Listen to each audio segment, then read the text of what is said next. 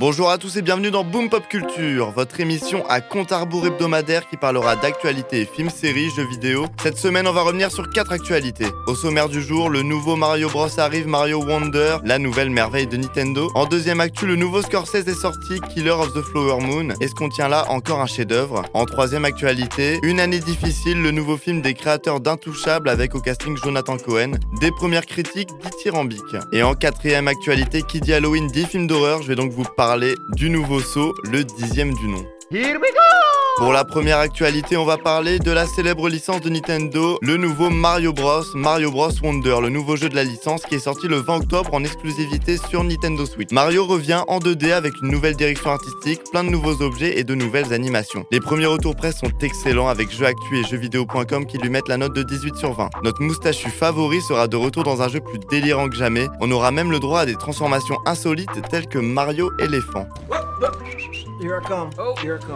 En deuxième news, on va parler du nouveau long métrage de Martin Scorsese, le réalisateur mythique de films comme Les Affranchis ou Le Loup de Wall Street. Dans son nouveau long métrage, il revient et mettra en avant ses deux acteurs favoris, Leonardo DiCaprio et Robert De Niro, pour jouer des personnages principaux et énormément de grands noms pour le reste du casting. Le film raconte l'histoire vraie et dramatique d'une tribu d'Amérindiens dans le comté d'Osage dans les années 1920. Ils se retrouvent assassinés dans l'état d'Oklahoma après avoir découvert du pétrole sur leur terre, ce qui entraînera le FBI à mener une enquête. Les premiers retours sont extraordinaires avec une note sur Allociné critique et spectateurs de 4,4 étoiles sur 5. Pas mal, non? C'est français.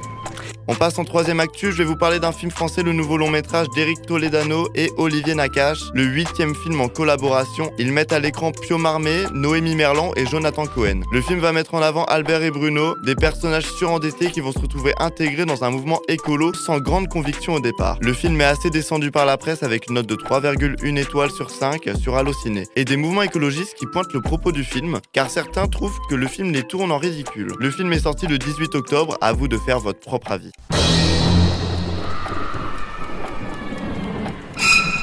Et pour la dernière actu en cette semaine d'Halloween, c'est le 10 de la saga Saw qui est sorti, un film qui se situe entre le 1 et le 2 et qui mettra pour la première fois John Kramer, l'antagoniste de la saga, comme personnage principal. Fini les pièges futuristes, ce Saw 10 est un retour dans l'horreur et ce qui aura fait le succès des premiers films. Le dégoût et les frictions seront de la partie et garantis. En tout cas, c'est tout pour moi, je vous dis à la semaine prochaine.